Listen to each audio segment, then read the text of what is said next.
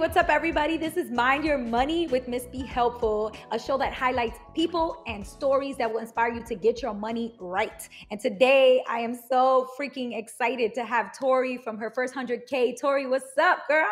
Hi, many technological issues later, we are here.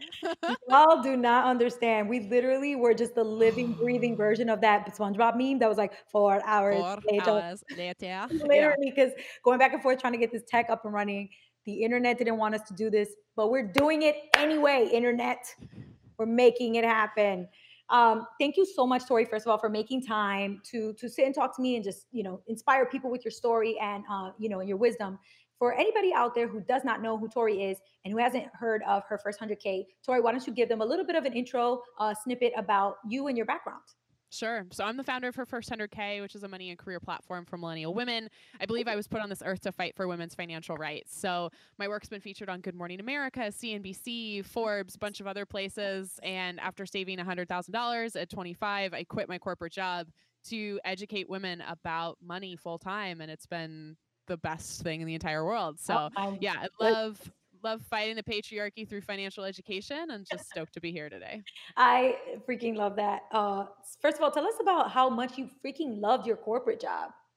Did you just I didn't mind my corporate job, but oh, I was biding my time. It was very much a like, no, I love this job, but do I want to not make somebody else rich anymore? Yes. okay. Do So I you were one of those because I hear people say like I just couldn't wait to get out of that corporate job, and I was just pretty much saving up my money to be able to have enough stashed away to get out.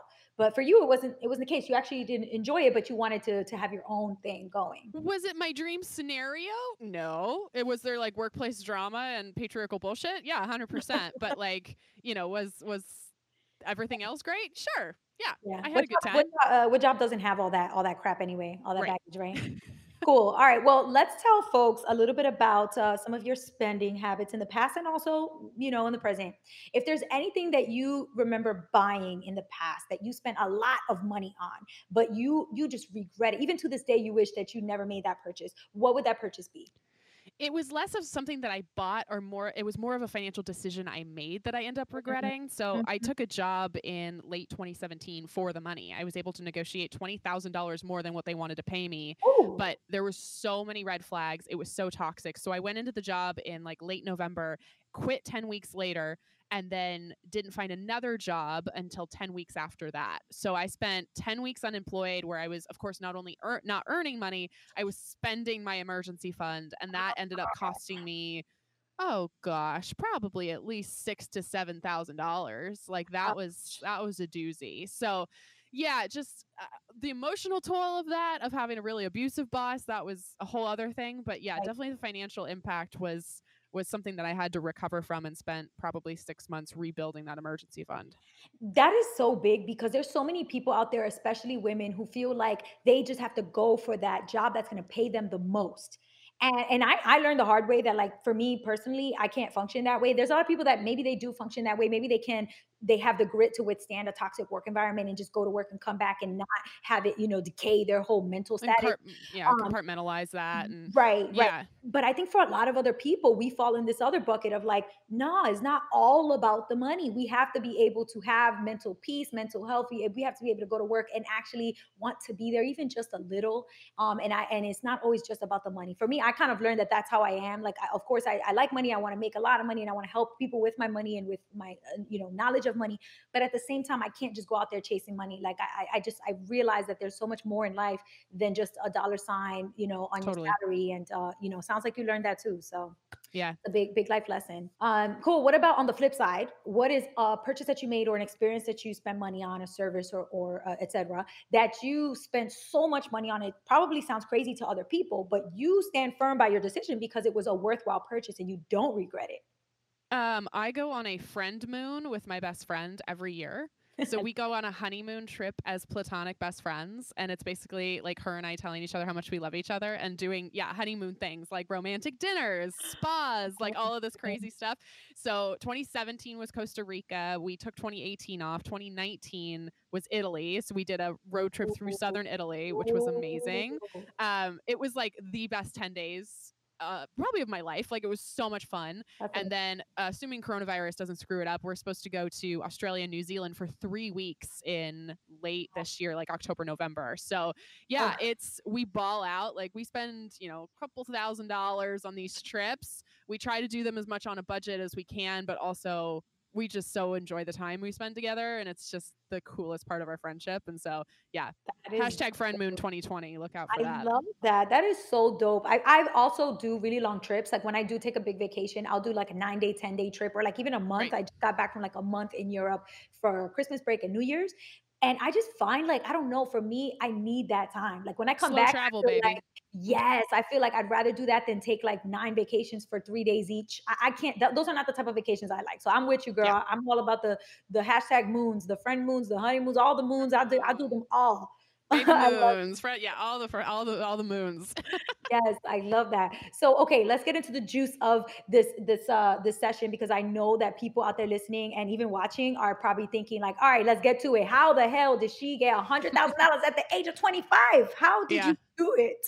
The first thing I like to acknowledge is that I did have some privilege as part of my story. So I was able to graduate college debt free, not because my parents like had a trust fund for me or because, Yeah. they handed me a check, but we very much had a collaborative process into paying for college. So Mhm. I got 2 to 4 year degrees in 4 years. I worked 3 jobs on campus. I got Woo. tens of thousands of dollars in merit scholarships. So I was very much contributing to the financial education, or excuse me, my education financially, I should say.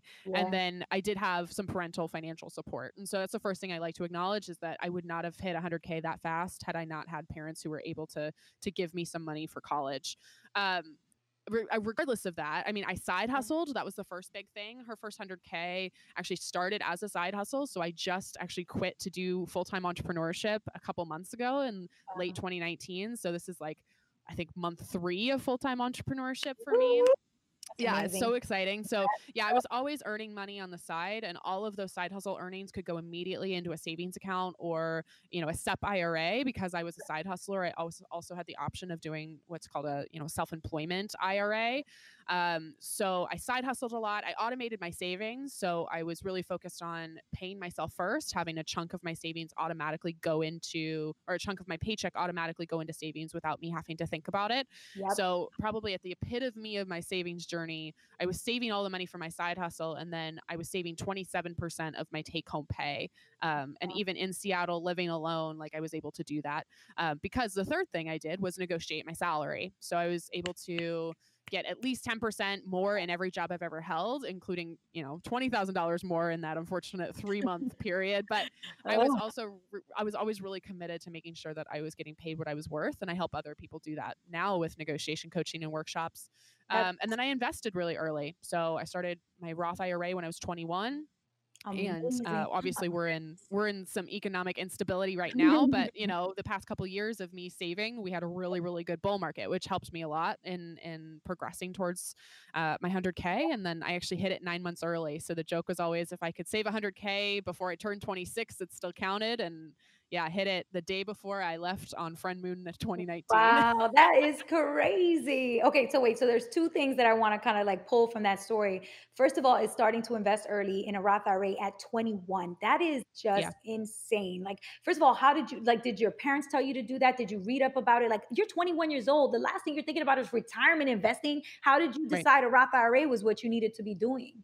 Yeah, so I was lucky enough to have a really great financial education from my parents. I Mhm. actually started my first business when I was 9 years old. I have been very financially minded, and I was lucky enough to have parents who coached me through that. And I realized, of course, when I graduated college, that's part of why I founded Her First 100K, was realizing that unfortunately was a privilege, and with that privilege came the responsibility for me to go out and spread that guidance and advice. So yeah, we very much had a conversation when I was starting my first job at 21 after college of like, hey, we're going to open up a retirement account. And at my first job, I couldn't open up a 401k through them until I was there a year. So I wasn't going to wait a year. I was going to make sure to open something else. So hence Roth IRA. That is amazing. Oh my goodness. I first of all, I just think one, yes, you're so lucky to have your parents. But two, do you know how many times people's parents will tell them this is what you need to do and they don't listen?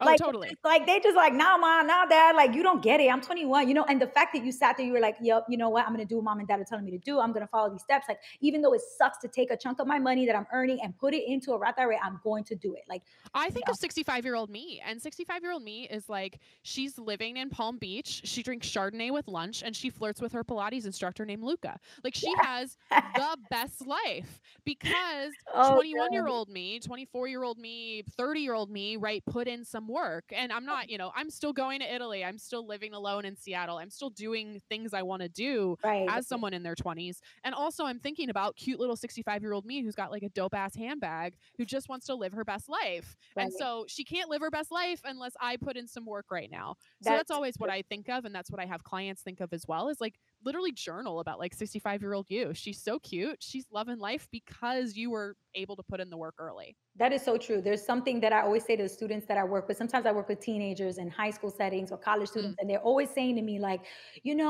I just can't, like, I'm gonna be old by then. Like, I'm like, let me tell you something. When you are 70, that is still you. That person at 70 is still the same person that you are right now. The only thing right. that's changing is your physical body is getting a little older. Your brain, your experiences, your way, everything that you have inside you is still, that's you. It's just in the future. So if you care about yourself right now, you have to care about that 60, 70-year-old person because that's you. You have to care about you just as much then as you do now.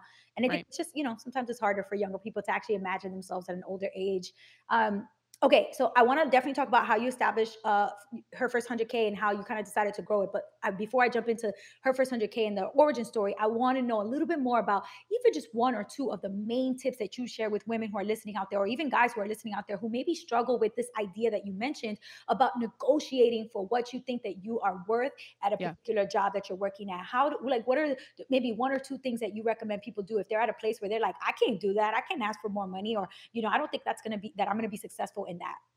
Yeah, I'll give two mindset switches. So the first is that negotiations are collaborations, not conflicts. So too Mhm. many of us go into negotiations thinking, I'm going to have to fight to the death, right? I'm going to have to like unsheath my sword and put on my boxing gloves and like That's right. fight to the death, right? And that's not a negotiation. That's a fight. That's an argument. That's not a compromise or, a collaboration. Right. You and your potential boss or boss are not on opposing teams. You're on the same team. You're on the same team trying to solve this problem, which is you not being compensated fairly. Mhm. So you have to come at it with that collaborative mindset of problem solving, of like, hey, let's work together to figure this out, rather than, yeah, feeling like you're going to have to fight to the death over it. The Love that. second thing I'll say, especially for women, especially for people of color, we've been told our entire lives, right, that you have to just accept what you've been given and just be grateful for it and just kind of sit down and shut up, right? And so the number one thing I hear from women and my clients and people who take my workshops is they go, okay, what if I lose the job by negotiating? Or what if I lose the Mhm. client by asking for more? I need you Mhm. to know you will not lose the job or the opportunity by negotiating. Right. It just doesn't happen. And God forbid if it does happen, the company is actually doing you a favor. They're not a company you want to work for. That is a huge red flag. If they're not willing to have a conversation with you about your value, they will not see your value during your entire tenure of employment there. That's right. So they're That's right. really doing you a favor if for whatever reason they decide that you're being crazy by the audacity of you having a conversation about what you're worth. So That is so true. negotiations are collaborations, not conflicts. And please keep in mind that you won't lose the opportunity by advocating for yourself. That's a great point. And honestly, that fear of failure is probably what stops people from making a lot of moves that they know that they're supposed to be making. Totally. It's just that rejection. They don't want to put themselves in a position to be rejected. That can be financially, that can be in relationships, that can be, in so many different It's facets of your life. vulnerability, right? It's Exactly. being willing to be Exactly. vulnerable and hearing no, or hearing Mhm. not now, or having somebody react poorly to it. You're not in control of whatever anybody else says or does. Of course, you're in control of how you present yourself and your thoughts and feelings. and Yep. and I think the world needs more vulnerability, both just in general, right, but Yeah. also for yourself. Like, we'll probably talk about this. Like, the reason my business was able to grow in the way it did is because I was vulnerable and kept pitching myself and kept showing up in places where maybe, somebody like me wasn't. And I said, I could come to them and say, you need somebody like me talking about this. You need somebody as part of this conversation. And that takes some vulnerability. I heard so many Right. no's, but did I get a yes from Good Morning America? Yeah. Did I get Right. no's from a bunch of other places too in that process? Yes, Right. as well. Right. That is awesome. I honestly, I feel like that's the one thing that I have learned in my 20s, in my late 20s and early 30s that I didn't have in my early 20s was just that, like, that extra confidence to just go Right. in. Even if you're not sure it's going to work out, what the hell does it matter? The worst thing that can happen is they say no. They say no. Big That's what I deal. say all the time. Yeah. I Big have a deal, theater right? background, so I majored in theater in college. And like I heard no again. Mhm. I heard no 99 times before I heard a yes. And so it made me really resilient, and it made me able to, yeah, keep pitching myself and keep understanding that, like, okay, it doesn't mean I'm not worthy of this. It doesn't Right. mean that, I'm not ready. It's just a no. And it's just one no, right? And then you can hear Right. all these no's, but then you'll hear one yes, and that's Hmm. that's all you need, right? Yep. I love that. Okay, so yes, do talk a little bit now about her first 100K. How did you decide to get to that point? Like, what was it? What sparked in you that just said, you know what, I'm gonna make this like a whole thing. Like, I'm gonna Yeah. offer this to other people, and I'm gonna make this, a platform, a project. Yeah. So when I graduated college with the financial education I had, I thought, okay, everybody knows not to overspend on credit cards. And everybody knows to Mm. negotiate their salary. And of course, I realized that that wasn't the case. And I was the Yep. friend all of my female friends were coming to for advice and guidance. And so, really, after the 2016 election, after me kind of coming into adulthood during that time, I realized that, again, we're at a severe disadvantage when it comes to managing our money and understanding how to invest, and understanding that there's a lot of credit card companies that are predatory, especially towards women. And so I really felt a responsibility. I felt like I have the tools and the guidance, and I feel like I have an interesting perspective to talk about it in terms of like having a financial education as a form of protest. Right.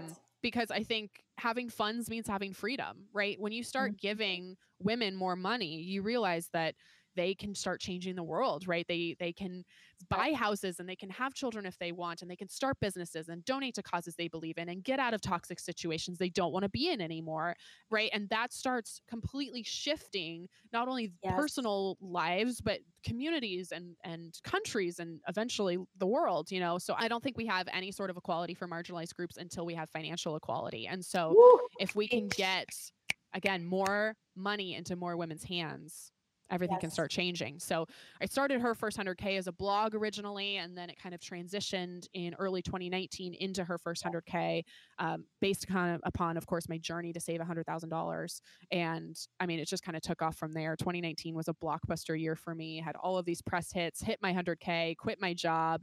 And yeah, like I said, I'm in like month 3 or 4 of full-time entrepreneurship since taking this full That time. is that is incredible. Okay, so what does full entrepreneurship mean for somebody who is running so coaching, right? You do coaching. It's What else? coaching, it's speaking. I mean, I always joke I have like 8 or 10 sources of revenue. So, Good. like, That's I have so many different revenue streams. So, I act as a spokesperson for some financial brands. Yeah, I'm yep. speaking at conferences and at corporations and at women's events all over the world now.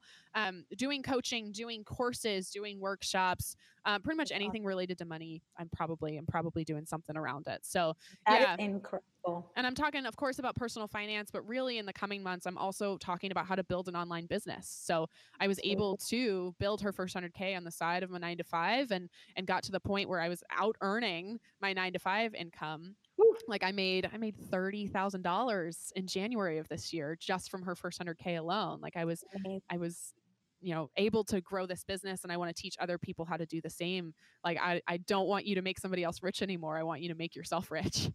I love that. I love that. Make yourself rich, not somebody else. I always talk about that, but in a slightly different context because the community that I grew up in, it's like low income immigrant kids and a lot Yeah. of first gen. And, we go to school, and the thing that mattered the most that made you popular was what you were wearing.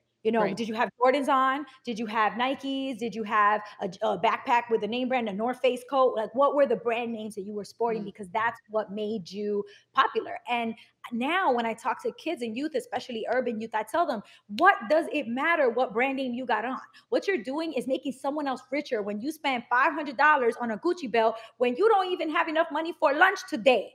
Like that, it doesn't make sense. And like, you Yeah. have to get yourself to the point where spending $500 on a Gucci belt is nothing, and then you can do it. But like doing that right now when you're struggling financially literally doesn't make any sense. And I think that's sort of that idea that like we have to shift our mindset to making ourselves rich, not making other people rich in a lot of ways, right? Rich means money, but it also means making yourself rich spiritually, making Well, it yourself means rich freedom. knowledge. It means making yourself rich with freedom and Right. choice and independence. Like you should be able to do what you want with your time and your money. And that is literally what this is all about when we talk about personal finance and financial empowerment. So I love that. I cannot snap enough. My fingers are like snap, snap, snap, Yeah. snap, snap, snap. Uh, Okay, awesome. So I want you to tell us a little bit more about how people can find you, can work with you. Like I know a lot of people that are gonna be listening to this are just gonna be so inspired by your story. Like first of all, you're a badass. Like your energy is so eclectic. Your energy is so electric that I feel like It people could are be just gonna be like, eclectic too. Like, that's it could be great. eclectic, it could be electric, eclectic, it could be all the things. But yeah, no, I think like your energy is just is so magnetic. I think it probably is going to inspire so many people to feel motivated to inspire change. So what Thanks. if they want to Appreciate reach it. out to you and let you know that they inspired you? How do they do that? Yeah, so I'm her first 100K on all of the socials, HERFIRST100K, and that's my website, herfirst100K.com. I always like to say I'm way cooler on Instagram. I talk about money. I also talk about my love of fried chicken and Timothée Chalamet. So come slide in my DMs, ask me your money questions, come say hi. I would love to see you around Ooh, these sorry. parts. I love that. First of all, yes, whenever I follow you on Instagram, I always get a good ass laugh. Like I remember the most recent time I was just literally dying Thanks. out laughing was when you were talking about how your ex-boyfriend was using your points and you were using his points Uh-huh. and you just caught each other Uh-huh. because one person was using points, you were using the points. Like who's using each other's points? My joke was always, yeah, he called me fat while we were dating, which Oh, what a was jerk. yeah, no. And so occasionally I will also say I will occasionally give him points, like I will enter his number, to get a discount for me, which gives him gas points, and That's then right. occasionally I steal them, and we are in no contact at all, and I think he somehow saw that, and then I went to Safeway and like bought a bunch of stuff because of Corona. Oh, I racked up a bunch of points, and then I checked and there was no points there, and I was like, where my "Sir, points at? Where my where are my points points?" at? And so many people No, like this slid into my DMs and they were like, "Karma," and I was like, "No, but like I didn't call him fat. Like this is Right. What not did the I do? same thing. What did I do besides get a It's little not the discount same and give him thing." points? Hello. You when you did something, you were helping each other out. When he did something, he was not helping anybody. So I Mhm. I disagree with them. I agree with you. They're wrong. Maybe it was an issue with the system. Maybe I didn't actually get points, or maybe he stole them. Who knows? There's an equal likelihood for both of those scenarios to be Uh-huh. true. Yeah. All right, love. Well, I got one last question for you, and this is my favorite part of the show, which is to get a money mantra or money message or money motto from you that you would put on every single dollar bill. So we're gonna wipe away George Washington's old behind face and put yours on there. We're gonna put instead of the United States of America, we're gonna wipe that off. Sorry, USA, and we're gonna put another money motto that so everybody who touches money and transacts with money will see this. What would that message be? Having a financial education is a woman's best form of protest. Yes, I need to play that. I need to play a little clip from Hamilton. Work. Mhm. Yes, I Yep. love, love, love, love, love that. I cannot wait to share the dollar bill with you. I can't wait to tag you in this and share this with Oh, I can't wait. everybody. You're freaking phenomenal. Keep doing all the badass things that you're doing. Right back at you. Thank you for I am a white woman and I try to serve all the communities I can, and I feel like there are so many amazing women of color who are also talking about these things with their own unique perspectives, which is Right. so valuable and so needed. So I so appreciate you and Thank so you. many other women like showing up in those communities. So Thank I you. so appreciate your work too. Love that and appreciate you. Thank you for being on the show and have a Of great course. rest of your day, love. Thank you, you too.